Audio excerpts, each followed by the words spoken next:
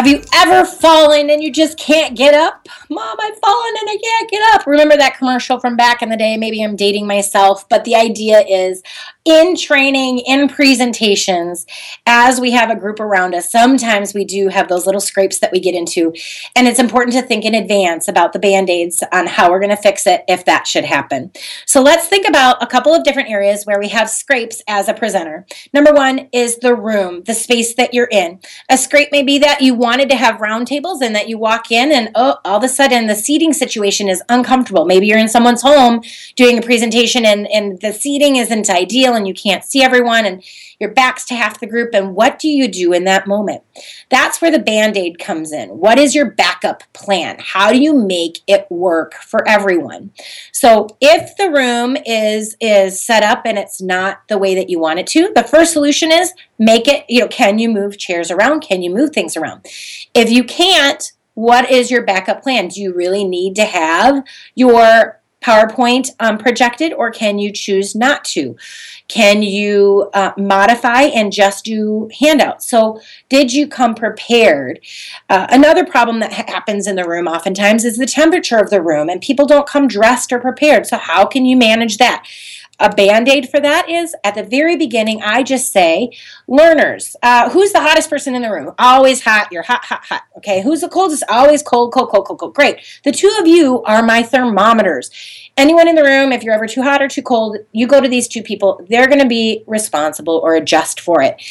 If you don't do that, what happens is you become this temperature gauger, and you're constantly going to find the manager of the hotel or somebody to turn it up or turn it down, and instead of focusing on what you need to be focusing on, which is an awesome presentation. So those are a couple for the room. Another is for when you get involvement. Sometimes we do a really good job of getting involvement, and other times it's crickets and quiet. And so scrape, nobody is responding. Band-Aid, have a team leader, have people discuss it at tables instead of as a large group. Break it down, share with just a partner. A scrape might be with involvement. My materials aren't working. I had a science project I was going to do and it doesn't work. Band-Aid, backup plan. Did you come with something planned as a backup? If not, can you describe it? Is there a YouTube video that is public domain that you have rights to that you could use? Come up with what you would use as a backup plan for involvement. Another one is around sound system and technology. Scrapes are, it's just not working, especially in a webinar or in a classroom-based training. If your technology is not working, what's your backup plan? Having a second computer is one of my backup plans. Having a tablet loaded is my backup plan. What about if the internet goes down and you need it for the class that you're teaching?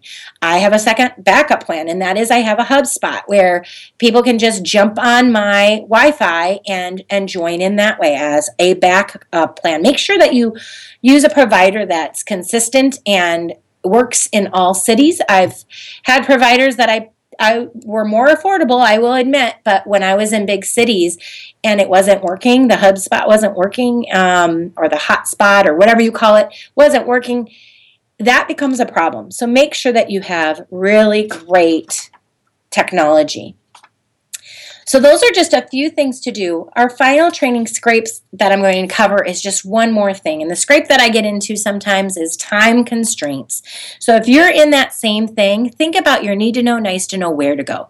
If you can chunk it into need to know and nice to know, you'll be able to far better help your participants be able to get out of those time constraints and be able to just focus on what's really critical, and then have them look through the nice to know when they're back on the job. So I'm Becky Pike-Pluth with the Bob Pike Group. If you're wanting more of the same idea or concept, go ahead and look below. There is a link to the book Creative Training, a Train the Trainer Field Guide, and that is coming out shortly. You can pre-order now or get that in the future when it makes sense for you. But let's get ourselves out of those scrapes. No more scrapes. Let's pre-plan and have a backup plan.